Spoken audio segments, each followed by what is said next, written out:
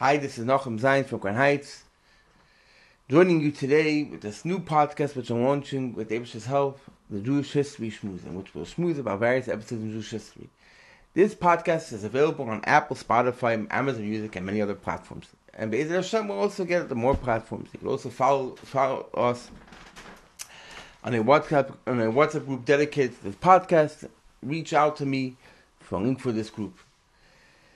The idea is hopefully we'll produce 10 podcasts in the span of 10 to 12 weeks. Then we'll see where we're holding, and we'll see if this podcast will continue, if this project will continue, or not. So this depends on obviously, if in order for it to continue, it depends on the listener base and obviously sponsorships. But every person can do something. If you rate and review this podcast, it will be a big help. Regards to questions, or if you want to reach out to sponsorships, or you want to get the WhatsApp link, you can reach out to me at NachumZajac@gmail.com. That's NOCHUMZAJACJHISTORYSHMOOZE@gmail.com. Sorry for that long address. Yeah, I just want to discuss the general style of the podcast. We're starting out. Sometimes we'll discuss a general theme. Sometimes we'll go into the nitty-gritty of individual episodes in its full detail. As time will go on, and if this podcast will endure, we'll probably develop a certain flavor. But in general, I can say as follows. Probably, I'm not limited to this, but I'll be sticking to topics relating to Eastern Europe and America the last 300 years. Also, as Lubavitch, I'll probably focus many times in episodes which relate to Lubavitch, so I'll focus on Lubavitch and the Lubavitch part of certain episodes, but it doesn't have to be that way. It includes many other matters, and obviously depends on what the listeners like, and obviously what the future sponsors like. Yeah. So, in general, there are many people to thank for this, to make this happen, but besides for thanking people for making this happen, also thanking, this is not original information. I didn't discover America. I obviously got it from all different places. What I'm doing is the packaging. Also, not everything's going to be in depth. This is more, as we said, we're schmoozing, we all know, shishi smoothing over the tones,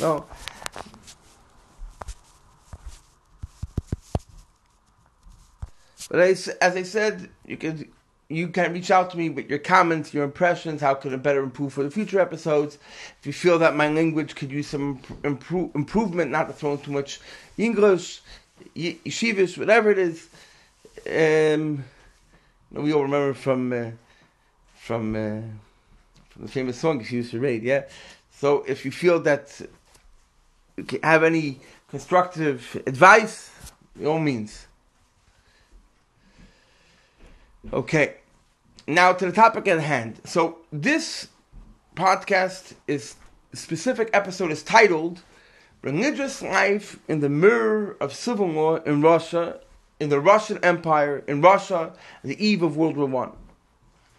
What are we discussing? We're discussing what was the interplay between civil law and religious life, Jewish religious life, in the Russian Empire right before World War I. During World War I, after World War I, everything changed, but we're discussing that period at the time. Now, obviously, this is a very vast and broad subject, and we're obviously not going to discuss everything. So what we're going to try to do in this specific episode, and the next episode, is discuss it through the lens of the famous rabbinical commission, the Visky Commission of 1910, and I will discuss this commission and use it as a backdrop to bring out the various issues which were at play during this period. Now, the truth is that the topic of the conference which took place at this commission is also very broad and a vast topic. And the truth is, if somebody wants in the future, we can make an entire series out of it, a very long series.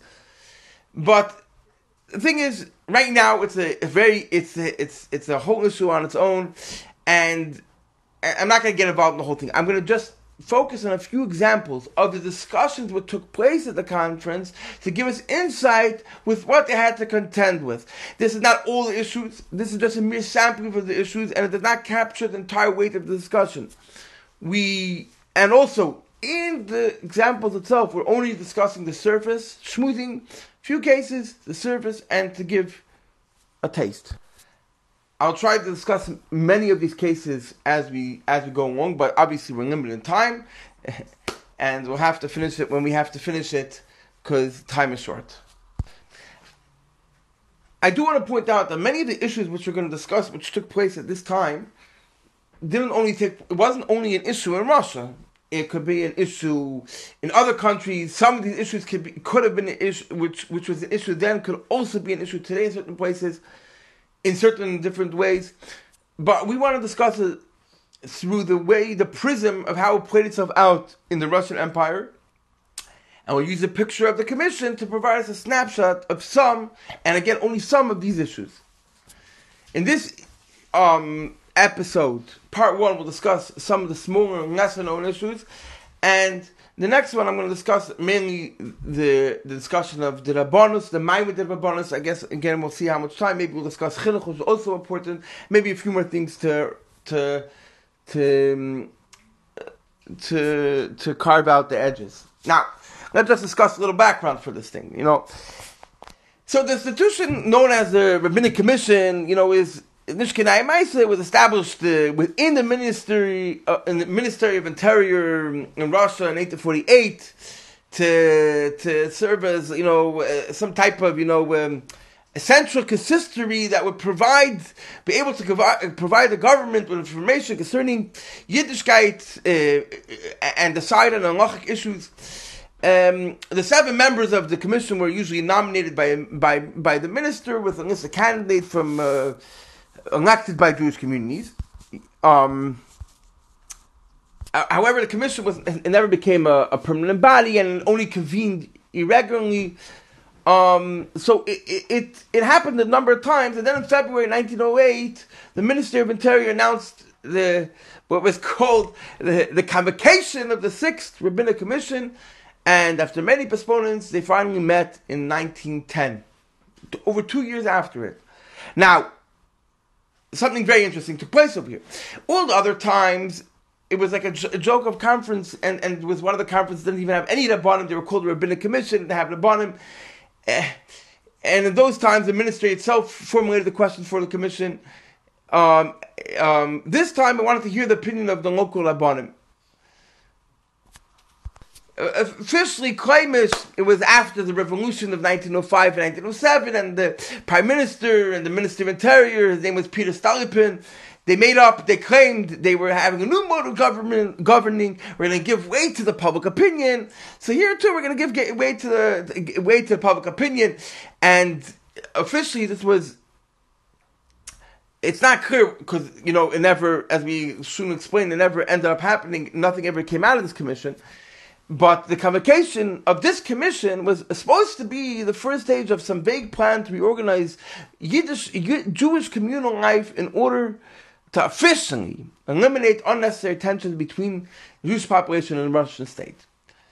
So, therefore, the announcement of this 6th commission in 1908, when they made the announcement, was accompanied by instructions to officially who the instructions given to?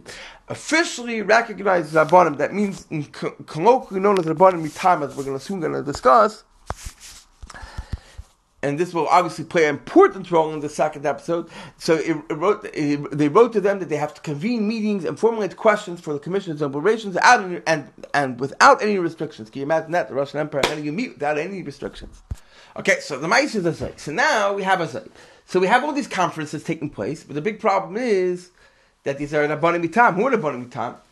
So in very short, and we'll discuss this at length in the next episode, but basically, Rabbanim Mitam Medina, they were basically officially recognized as Rabbanim. They were called Crown Rabbanim. A lot of them were Manatzim Gemurim, not everybody. There were some with Talmid Chacham. Tzilson was a Rab Mitam. They were Manatzim Gemurim, but they were the ones recognized by the government. Why? What's this all about? Because the government said in order to become recognized by the government, become a crown rabbi, you have to have a certain wide secular education and certain training, and most regular rabbanim didn't have it. So that was the matziv in most of Russia. Now, Russia was made up of the Pale settlement and Congress Poland, which is that when the Russian Empire gobbled up most of what was then known as the Polish-Lithuanian Commonwealth from the period of 1772 to 1795. So when they gobbled it up, it was over the years. There's a lot of it's a discussion on its own. It warrants its discussion on its own. They left out this part called Congress Poland, or the Kingdom of Poland, which ran on its own, sort of under the Russian government, ran on its own governance. Now, in the 1860s, there was a revolution. It changed over. It became directly under the Russian government. However, they still had certain own rules of governance, and some of those rules of governance stayed till the outbreak of World War I. There, the Rav Mitam, from the get-go, did not need the same level of secular education as much as was needed in Poland, in Russia. But they also needed secular education. So outside Congress Poland, you had an entire penal settlement with 14 or 15 gubernias, and then you had Congress Poland, and they had different rules. So the Rabbanim Tam in the whole penal settlement had to know a ton of secular knowledge. And very few in the time of this conference, there was only 4 Rabbanim that were able to be regular Rabbanim and Rabbanim Mitam. One of them was famously known as the Behuda Reb Tzilson.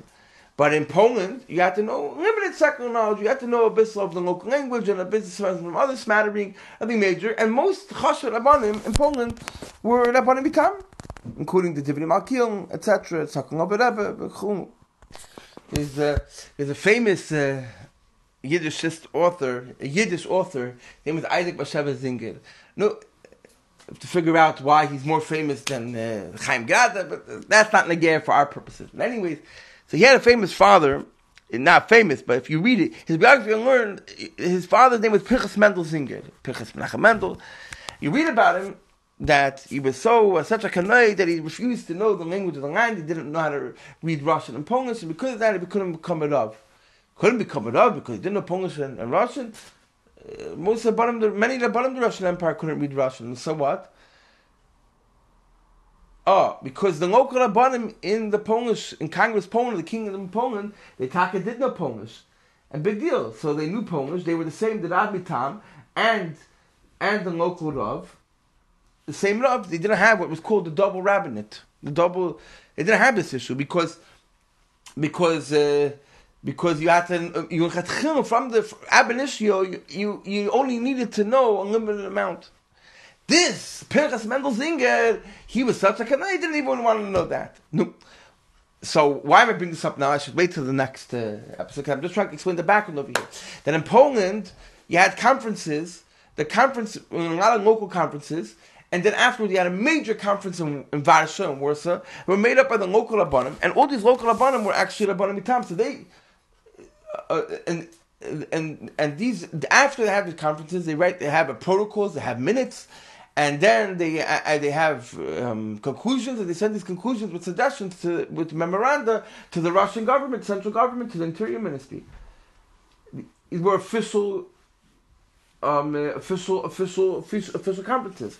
However, in the Russian Empire, in the Pale settlement, you have all these meetings happening, but they're only happening between the crown rabbis, the Rabbanim Mitam.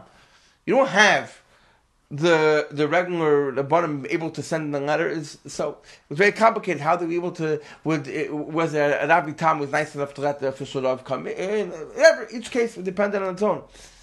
There was one exception where there was a massive asifah, a very chosh asifah, a very important asifah, a very important conference that took place in Vilna, where the Rebbe of Shabbat of Lubavitch, the 5th Rebbe of Chabad, he got special permission from his special representatives in Petersburg, Shmuel Michal Treinen and others, Rabbi Garfikung, etc. They got that permission to set up a conference in Vilna, And that conference in Vilna was a conference where many Gedolei Yisrael took part of this conference, and that itself, as we said, it deserves an episode on its own. But it's important for our purposes because when we'll discuss the issue to discuss at the conference, so we'll have to discuss the Vilna conference, which was a very important component over here.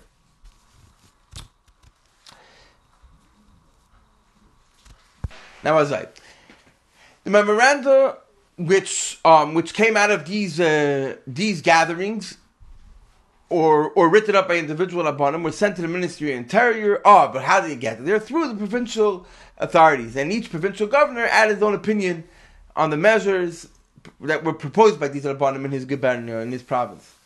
These accompanying letters is a sugya b'fnei atzmi because it's a glimpse of the attitude of the governor, which I don't want to get into. In any case, as a result of this governmental initiative, 125 memorandums from individual Rabbanim and Asifus from each province, the Pale Settlement, the Kingdom of Poland, were sent to the Ministry of Interior in the course of 1908. This is besides for this main assembly that took place in Warsaw, in Warsaw, in the end of 1908, already in Tafresh Samach Tes, in Kislev Tevis time, and then about 20 of the Chashuv Rabbanim and Askanim for the Pale Settlement met in Vilna in Nisan time, Tafresh Samach Tes, April 1909. There were also the Imri Emes was there at the behest of the Rebbe Rashab. He was there half the time. Then he left, and his brother the Mendel came, and the Rebbe came. And the Rabbanim submitted the most important question, the problems that they felt the commission should consider, and they proposed their desired solutions. And then, as we said, these were governors that they mixed in their own, in Yana. Now here's the Maisa. The Maisa is that already a lot of the governors, each place was run by different governors who had his own preference, but a lot of them were anti-Semites, and they already, they didn't like certain things, because basically what happens is these people have all these memoranda, and they're suggesting we change this and this law. This law interferes with Yiddishkeit in a certain way, and we have to change this law because of a problem. Or if the law doesn't need to be changed, the way the law is being implemented needs to be changed, and it's a very big problem. It affects the Yiddishkeit. So these governors, if he's anti-Semite or whatever, he doesn't like it, so they didn't want. They said, you can't change the law. It's not a good idea. So, in the Interior Ministry itself, they decided that a good ton of stuff is guy Alexander Charuzin, the director of the Department of Foreign Cults in the Ministry of Interior. He was the highest official director responsible for Jewish religious affairs, and himself, he was a former governor. He was the governor of Bessarabia. He didn't like a lot of these proposals, so he rejected 32 issues of the discussion. That means they couldn't even bring it up by the Rabbinic Commission in 1910. A lot of these issues that he turned down were issues that I'm going to bring up now. But why is it important? And a lot of the stuff he left in were mamish stuff that were negated to the way the Yiddish community was structured itself. But things, or laws that were aimed at the religious community, but laws that were officially aimed to be general laws that also affect the Jewish community, that he didn't want to bring up. Now, I'm going to discuss it later, and you'll see, you'll hear about it. Fine, either he's right or he's wrong. But there's one crucial point I want to bring out. Whether or not this is a law aimed at the Jewish community or not aimed at the Jewish community, it's irrelevant, because it affected the religious community. And since it affected the religious community, so it's negaya to our purposes to use it as a backdrop to figure out what was going on. Now,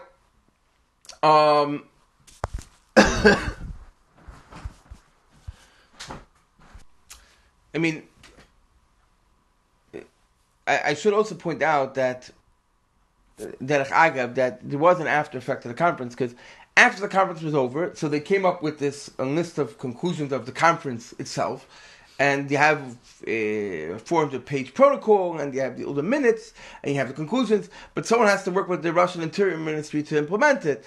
So there's no minutes, you work inside, and also, the Interior Ministry did try to read all the other memoranda and take it into account, so it did have some impact, but here the question here is, my discussion here is, I'm not discussing the Russian Rabbinic Conference per se, to discuss its impact. What I am discussing is the examples that they bring up and to explain its real life effect. If I want to discuss the impact of the conference never had any impact, because in the end of the day, what happened was it took the wheels of Russian bureaucracy, took very slow, and there were other reasons happening. And by the time World War I came about, nothing was implemented, and then obviously it's World War I, and then obviously the fall of the Russian Empire, etc., etc. So that's not really, we're not discussing the impact. We're discussing the examples brought out. As a total side note, I want to point out something else that happened by the conference. It was a momentous occasion because, you had people from the opposite ends from Jewish life in Russia, like from the most extreme Kanoim till the most secular stalwart, all together, and everybody in between, and people who never want to get together with each other, and the Shita wouldn't get together, and some of these people had similar Shitas to the Shita of Thailand or Auschwitz, which in other countries, which I don't want to get into. And here they had to sit in the same table because they were trying to angle for a seat in the table, because they were trying to inform the government how you're supposed to deal with this. But they got together. This was sort of the Pnei. It was a face that represented the Russian Kehillah at the time, Jewish Kehillah. In the end of the day, they actually built up relationships. They had, because they had to talk to each other, and there's actually relationships built up. So really, there was, it's a commission supposed to be 7 people, but, so much issues were being brought up, so the idea was that there were like two commissions, one to discuss more narrow, important issues, and then all the other small issues, including everybody else, which the big commission was called the Sifas HaRabbanim, and then there was the Sifas HaYehudim. So the Sifas HaRabbanim, you had the Rosh Tzirelson, and then you had these 6 other people, where basically you had the Rebbe Rashab and this other Lubavitcher, his name was Mendel Chaim. And then you had Chaim Moiser, obviously, Chaim Brisker, and somebody named Rav Ponenkovsky from Odessa. And then you had this lawyer, his name is Mazur from Kiev. It's very funny. They didn't belong there, but all those fry people, part of the commission. I said one of the other commissions never had the Rabbanim. This, and the crown rabbis, the Rabbanim Mitam, were they? But Bechal, some people wanted that, and this part should be the Eismeir should be on it. But the Russian government was fine with this. I mean, the other parts. The other parts were, had other people, very chashuv people, as we mentioned. It was the Sameach, the Marcheshas, and many other people. I just point out that officially, it was an official conference, so you're officially supposed to speak in Russian. So a lot of the Banim couldn't speak in Russian. And they understood Russian, they couldn't speak, so they had a big problem. They couldn't, in between themselves, a lot of times they spoke to each other in Yiddish, but to make the official drashas, especially with many particular things, so there they weren't able to express themselves. Though the Rebbe Shab, who refused to speak Russian, understood Russian, refused to speak it, he had the Mendel Chaim, who was a fluent Russian speaker. He would represent his shita and always speak for him. Okay, so now that was the entire background. And now I want to discuss the actual cases. Now, there's a number of things I want to discuss. I don't think we'll have time for everything. I'm going to discuss Shabbos. Now, even with Shabbos, there's many, many things to discuss with Shabbos. There's a number of things, and I probably won't be able to discuss everything with Shabbos, but I just want to discuss a few of the Yonim. There's about 4 things with Shabbos. I'll discuss some of them. Shabbos was obviously the most important thing because, as everybody, always emphasized, that the issue of Shabbos is something that the whole Yiddishkeit depends on Shabbos, and that's the ikir of Yiddishkeit. And so, they wanted that people should grant Yidden conditions that they weren't compelled to break the halachas of Shabbos. I think that in regards to all of the Yom of Shabbos, they were not actually allowed to speak about it by the actual conference because officially they were laws that were not made to, apply to Jews. It happened to be applied to Jews, and because of that, they couldn't bring it up. Meaning, it was a general law that happened to apply to Jews. So the first issue was the issue of what's called the Sunday laws. The Sunday laws, you're not going to work. Now, what's this about? So in America always had the famous balloon laws, where many, many states had different laws and various levels. I think some of them still exist in some parts of the United States, where from a combination of the fact that some of them come from like an old conservative element, you need to have a day of rest, maybe religious element, and they said that basically you can't work on Sunday. A certain type of work, they said the different levels of the law. Well, you also had the trade unions, not the trade unions, the worker unions. They also opposed working on Sunday because they wanted to give a day of rest to their workers. That's an interesting constellation of forces. But in Russia, it was a bit different. So, I saw in one book he's discussing this law, and he says, this law was aimed against the Jews. There was certain anti-Semitism involved, but actually, the fact of the matter is, it wasn't mamish aimed against the Jews. So I just want to discuss a bit of the background over here. But before I discuss the background, I want to point out that this issue was so serious that on one hand, when it was discussed in the Sif in Vilna, they said, we can't wait till 1910 to discuss it. We need to discuss it now. We have to bring it up with the Duma, which was the Russian so-called parliament, which was actually discussing the law at the time, and they wanted to go earlier to speak to them. While on the other hand, even after the Sif in Petersburg, they still was all types of shtadlos to deal with it until they reached their conclusion. I'll point out that there was a meeting in Varsha, which took place in 1911 in Ad Turkish Ainal. Supposed to be in Lodz, it ended up being in Varsha. This meeting you had, the Reb Chaim was there, and you had the Rabbi Rashab and the Shem Yishmol and the Meir Atlas from Shavli, the Bishop Panovich, the Blazer Rabbi Shaminsk. Whatever, there was many Chashuv people there. Did Adin Rebbe? So this went on afterwards. There was another meeting that happened later on in Tvotzk in Siva Tafishayin Aleph until the Ahmadiyya announced in the Beis Shvat Tafishayin Gimel that finally the Duma said it, we can't, whatever. They allowed them to keep the store open for five hours. We'll discuss this in a second, keeping it open and closed. But my point is that this went on long after the Sifra, and it was something that they were going to have to deal with, independent of the Sifra or not. There were many issues that were at play that were discussed in the Sifra. So some of them had to live with, some of them not. But this was considered what we call chiyuni. This was essential to their very existence. So what was this issue? So we all know, many of these Christians, they keep their stores closed on Sunday, and the Yidden, they keep it open on Shabbos. They keep it open on Sunday, they close it on Shabbos, and the Christians have it open on Shabbos. Now, what is anti-Semitic is everybody knows that in the main laws of May 1882, that there was an issue of a wave of after the wave of anti-Jewish pogroms in 1881, 1882. So there was a whole bunch of laws made May 3rd, 1882. To protect the Christian population, especially the peasants, from so-called Jewish exploitations.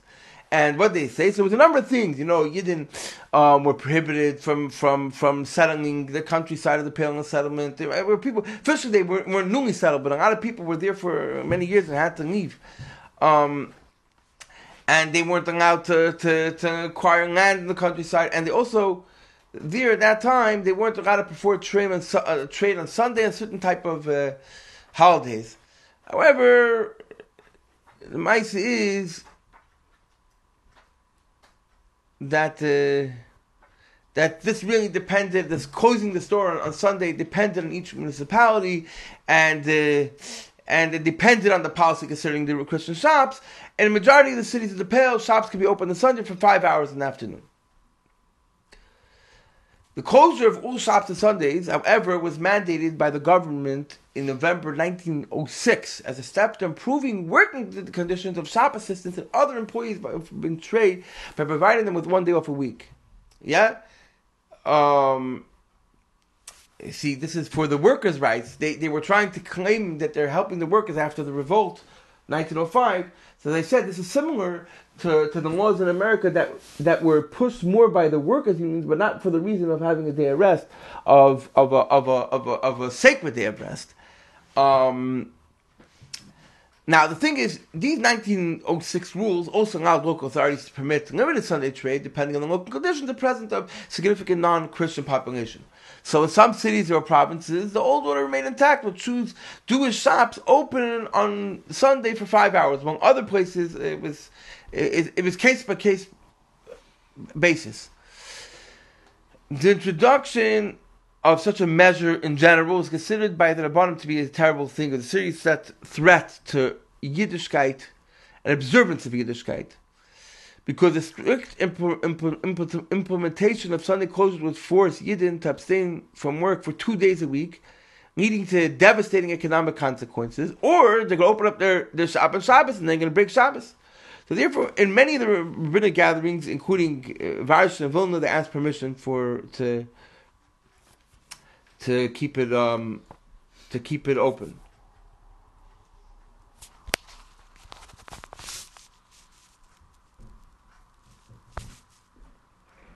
But I should point out, the Maisa is that this, however, was a temporary measurement, while the permanent law of Sunday rest was only accepted by the State Duma, the lower chamber of the Parliament in 1910.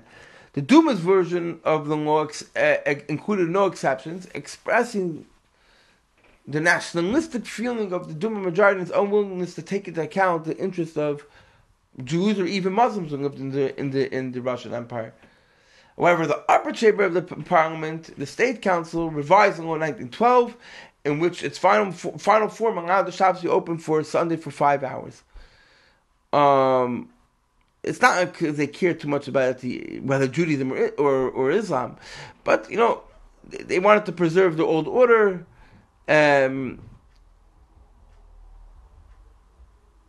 Also, there was idea of they allowed 15-hour workday for shop assistants, whatever. Some other laws that were involved with the shop assistants were reinstated, so, they let this go through also. Okay, so this is a very important law that was being discussed. And yeah, the Shtadronis did do something, and the Jewish leaders were satisfied by this legislative revision, but the thing is, officially, this was a general law, and it wasn't like anti-Semitic per se. They didn't care about Jews, but it wasn't anti-Semitic per se. So they weren't ready to allow it to be discussed, but they said it's a dire thing, and being that it was a dire thing, so, in the end of the day, Shmuel Michal Tzrein was already discussing by the conference of Vilna that we have to bring it up to the Russian government. We have to bring it up to the Duma even before the conference, and then they were discussing it after the conference. Now, I should point out, they brought in this guy to the Sifra in Vilna, one of the Chashuv Askanim in Vilna. His name was Aaron Lipsch, to explain the matziv of what effect it could be to the Yiddish Kehilas if this law goes into effect. And it was like real discussions, in the conference in Vilna. You had Rafalovich from Kremenchuk, Baruch. He was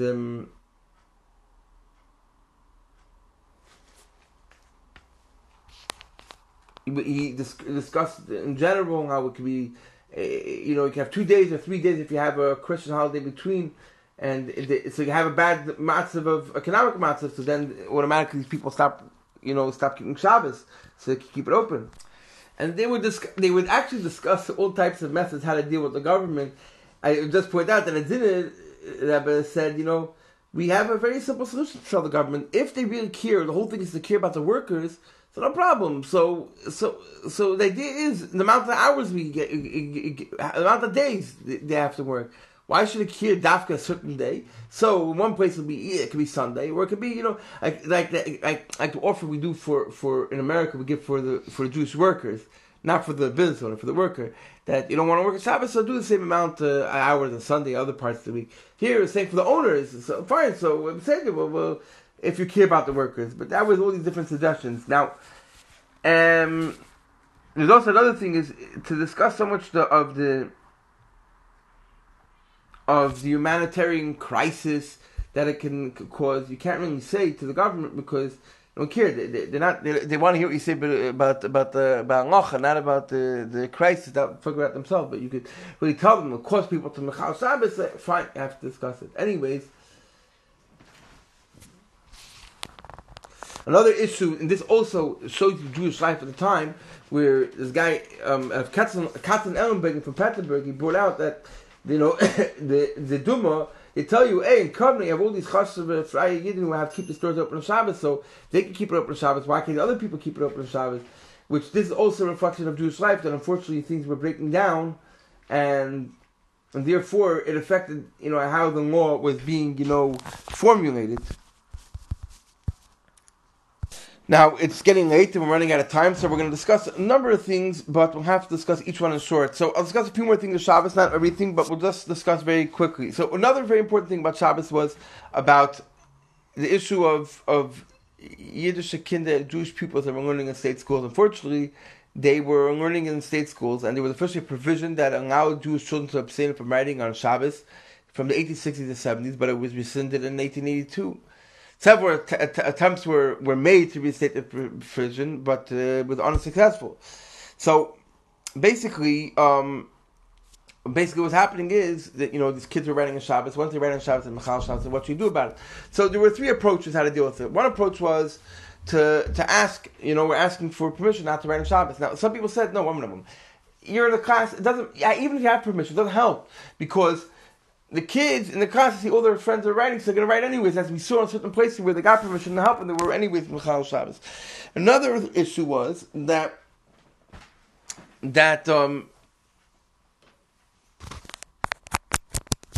it was felt very important the kids have to be in the environment of their parents, a Yiddish environment of Shabbos, and being in the school environment affects them, and they automatically Mechal Shabbos in general, not even writing, and it changes the entire attitude and leave Yiddishkeit. And what's even worse is that they were affecting their friends all around, and the 1900s was getting very bad. We had all these kids going to these public schools, and they were affecting everybody else around, and this was a very important discussion. So how do you deal with it? So, as I said, some people said, just ask them to provision just not to write on Shabbos. Other people said, no, see, they shouldn't have to go to school on Shabbos. Get a special heter not to go to school. And there was a different discussion. I'm going through this quick because I'm not to talk about it, but I'm going through this quick because time is short. Another issue was, there was this idea that the Yidden were summoned to court on Shabbos, and a lot of times they made you sign a document, and they and then there was a big issue about that. Russian imperial law also prohibited taking,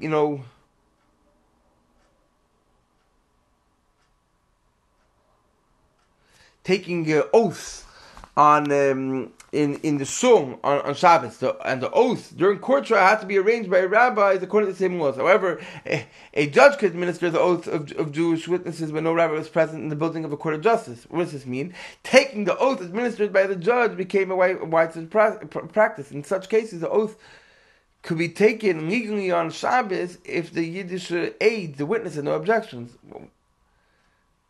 And it turned out that there were many Yidden taking this oath. Now, the Rabbanim held that the inclusion of this prohibition to swear an oath on Shabbos and civil law would prevent the situation in which it was easier to break halacha than to keep it. So basically, it would help strengthen Yiddishkeit. Fine. Another issue. Another issue I want to bring up is the Inna of Milan. I definitely want to bring it up because there's a lot of misunderstanding about this thing. So, I've seen many people, in general at the time, there was a newspaper report that the Rebbe Rashab said by the conference in Petersburg that someone who doesn't put on tefillin is not a Jew. And this was reported, and not only reported in the newspapers, people asked other Rabbanim, what do you say about this? Now, one of the Rabbanim said, I didn't hear him say that, but it just shows you discussions. Another thing is that officially the Rebbe Shab said that if you don't have a milah, if someone doesn't have a milah is not a Jew, and therefore we're not going to write him down in the census that he was a Jew. Now, and I want to tell you, this reported later on in many places report that the Rebbe Shab said this, but it's a big mistake. That's not what he said. He didn't say you're not a Jew. That's not what he said. That's not what he said. Number one. Number two, it wasn't only the Rebbe Shab's shita. This was the opinion of many, many people. Basically, and this was even Abba Mitam held that. Basically, actually, whose job is it to write in the census when someone's born? Is it Abba Mitam? It's his job. Now, the Abba Mitam, they themselves, some of them weren't even from many times, but even they were from, they weren't too educated. They refused to write down a child that was born, that did not have a milah, refused to write it down in the census that they were in the census. Why? Because they said that this was a way to force a child to get a milah. So wouldn't write down. So he claimed the reason is because our job, we're officially rabbis, we're writing down religious events, so we're writing down when a bris happens. We're not writing a birth. A birth is not a religious event. But the Russian government said, hey, 1 minute, how in the world are we supposed to know this guy was born if you're not going to write down, his birth? So that was the conundrum. And his reason was, because that was the way I forced him to do a milah. And the claim was that basically it's essential to Yiddishkeit that someone has a bris milah. But again, it didn't say you're not a Jew. They just said that was their internal reason why they felt the push that you shouldn't write down someone who didn't have a bris milah. Now there was a few other issues. There was the issue of soldiers in the army. I'm not discussing, Cantonists, which was a younger age, was another discussion. But we can give a whole entire podcast just in itself on the soldiers in the Russian army. The issue is well known. Everybody knows that. Famously, all the literature that you discuss, how do you make sure that a guy doesn't get caught up in the draft and their entire families in America that live here because their great-grandfather ran away from the draft to America. There's all these type of stories how to escape the draft, and many people have all these phony names because they had to recreate their identities. From when Jews were drafted into the Russian army till 1914, over 1.5 to 2 million Jews served in the army, and it was a very, very, very big issue. Officially, again, not even the Cantonist side, officially there were certain laws that were there to provide for basic religious needs for Jewish soldiers. And the higher ups of the army usually tried to accommodate it. It was the lower ups that weren't, so amenable. But what happened was that let's do this like this. So Russian law recognized the basic religious needs of Jewish soldiers, and commanders were supposed to provide them room to prayer, where they're able to daven, and they were free from labor on Shabbos and Yom Tov, and they have leave of absence of certain Yiddish Yom Tovim. However, obviously, unsurprisingly, these provisions bore a character more suitable to Christianity, not to traditional Yiddishkeit, since the main emphasis is put on prayer. And not on observing everyday religious, mitzvahs and complicated laws of kashrus. Nuances were completely omitted. For example, while the Ministry of War published an annual calendar of Yiddish Yom Tovim, it consistently failed to mention that they begin at Shkia on the previous day. As a result, many commanders, being faithful to orders, were not ready to release the soldiers the night before. So the Rabbanim wanted the legislation on how Yiddish soldiers to take off from the very beginning of the Yom Tovim. There were many different details. The Rabbanim were very interested in creating conditions where Yiddish soldiers would be able to continue an observant way of life. Not just, besides for the fact that, the Chafetz Chaim wrote his famous Sefer, Mach Yisrael, for soldiers in the army, how to deal with these. Basically, the Rabbanim wanted that you should have Yiddish soldiers should not work on Shabbos. They should have kosher kitchens. They should be able to wear tzitzis, under the uniform. They should be able to put on talis and tefillin in the military kit bags. And they also wanted that there should be military uniforms that shouldn't have shatnez. Now, at the end of the day, the Russian government wasn't so amenable. But I'm just trying to. This was a serious condition, as I mentioned, from 1820, I forgot 25, 27 till 1914. 1.5 million or 2 million Yidden actually served in the armies. This is a serious discussion over here. Now I have to go quickly. I'm going to discuss a few more issues. There was a lot of shilas when again marital laws, but again I don't have time. I want to discuss two things. First of all, they wanted the Russian government to recognize a get that was given through a shliach, what's called through a proxy. Now, what's this whole part? So why do they want it? Because see, the state authorities didn't recognize such divorces, but it was a very pressing problem because mass immigration of Yidden going overseas, lots of situations in which husbands in America sent the Lachivald get into the wives remaining in a Russian Empire, but the Russian Empire wouldn't officially recognize it. So why I feel need to bring it up, because it's an important thing point that mirrors what was taking place at that time. And there was another issue. This wasn't a big issue actually, but it was an issue that exists nevertheless of people, husbands who converted. Now, there was a whole discussion in the church back and forth, but in the end, the law was that if you were a Jew married to a woman and you converted to Christianity, if you wanted to marry a Goyish woman, you didn't have to give a get to your wife because it was dissolved automatically by converting. Now it created a big problem for the Jewish wife. Now she doesn't have a get, so she's become a guna. So it wanted the Rabbanim wanted to amend the law. Now I want to bring out something very interesting. There's a law that wasn't mentioned, and remember we're discussing other countries. What about shchita? Now very interesting. There wasn't an issue of shchita. The only place they had an issue of shchita was the issue in Finland.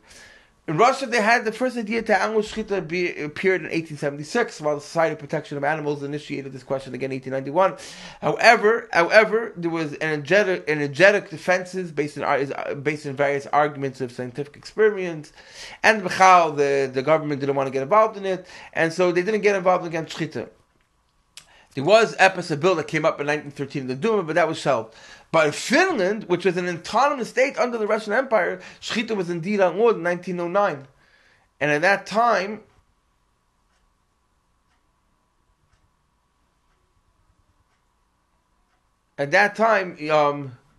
there was a whole discussion. In the end, the Finnish Jews had to bring in their meat from Petrovic. And the maisa is that this was something that Mamish pained the Russian Rabbanim, and they discussed about it very much at length by the Vilna Conference. But in the end of the day, they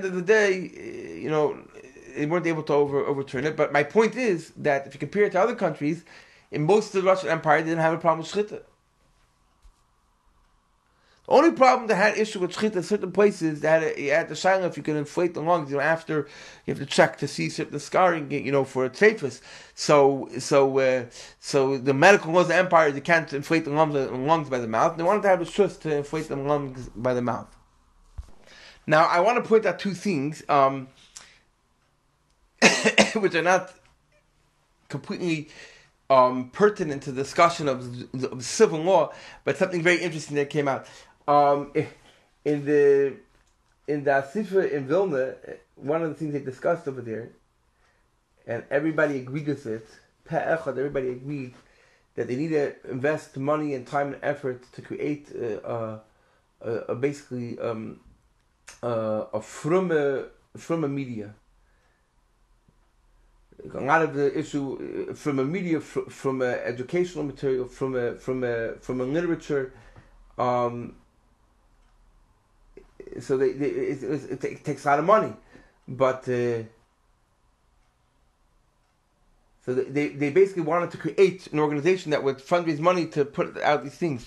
It's just very interesting. There's a sifra that Chaim was at the sifra in Vilna, the Chaim was, as I mentioned, the Rebbe Shab, all these people, and they very, very much strongly push very much that you should create from alternative for media and for paraphernalia and all these type of things. This is something very important to point out. Now, I just in general, I want to point out something else, that David Kamenetsky in his book on Chaim Oizer, he says that the Vilna Sifra was the Evan Yisrael for all the Sifras, Chashra Sifras that came afterwards, and Yisrael of Agudas Yisrael. So he writes that Chaim Oizer was, as the Sifra was the Ruach Chai of the Sifra, and later on as the manig of Kal Yisrael, this is later on affected the two gang of Agudas Yisrael. I just want to point out that I don't know if it didn't affect Agudas Yisrael, but if it did, so I should point out that the fact is that really a lot of the conclusions of that Asifa was actually basically orchestrated by the Rebbe Rashab. So if a good soul is directly affected by Chaim Meiser, by this Asifa, so it's directly affected by the Rebbe Rashab. So that's in regards to that. So we're finished with that. Thank you very much for listening. This is Nachum Zayins with the Jewish History Shmooze, and I hope you enjoyed, and I hope you'll be back with us again by the next episode.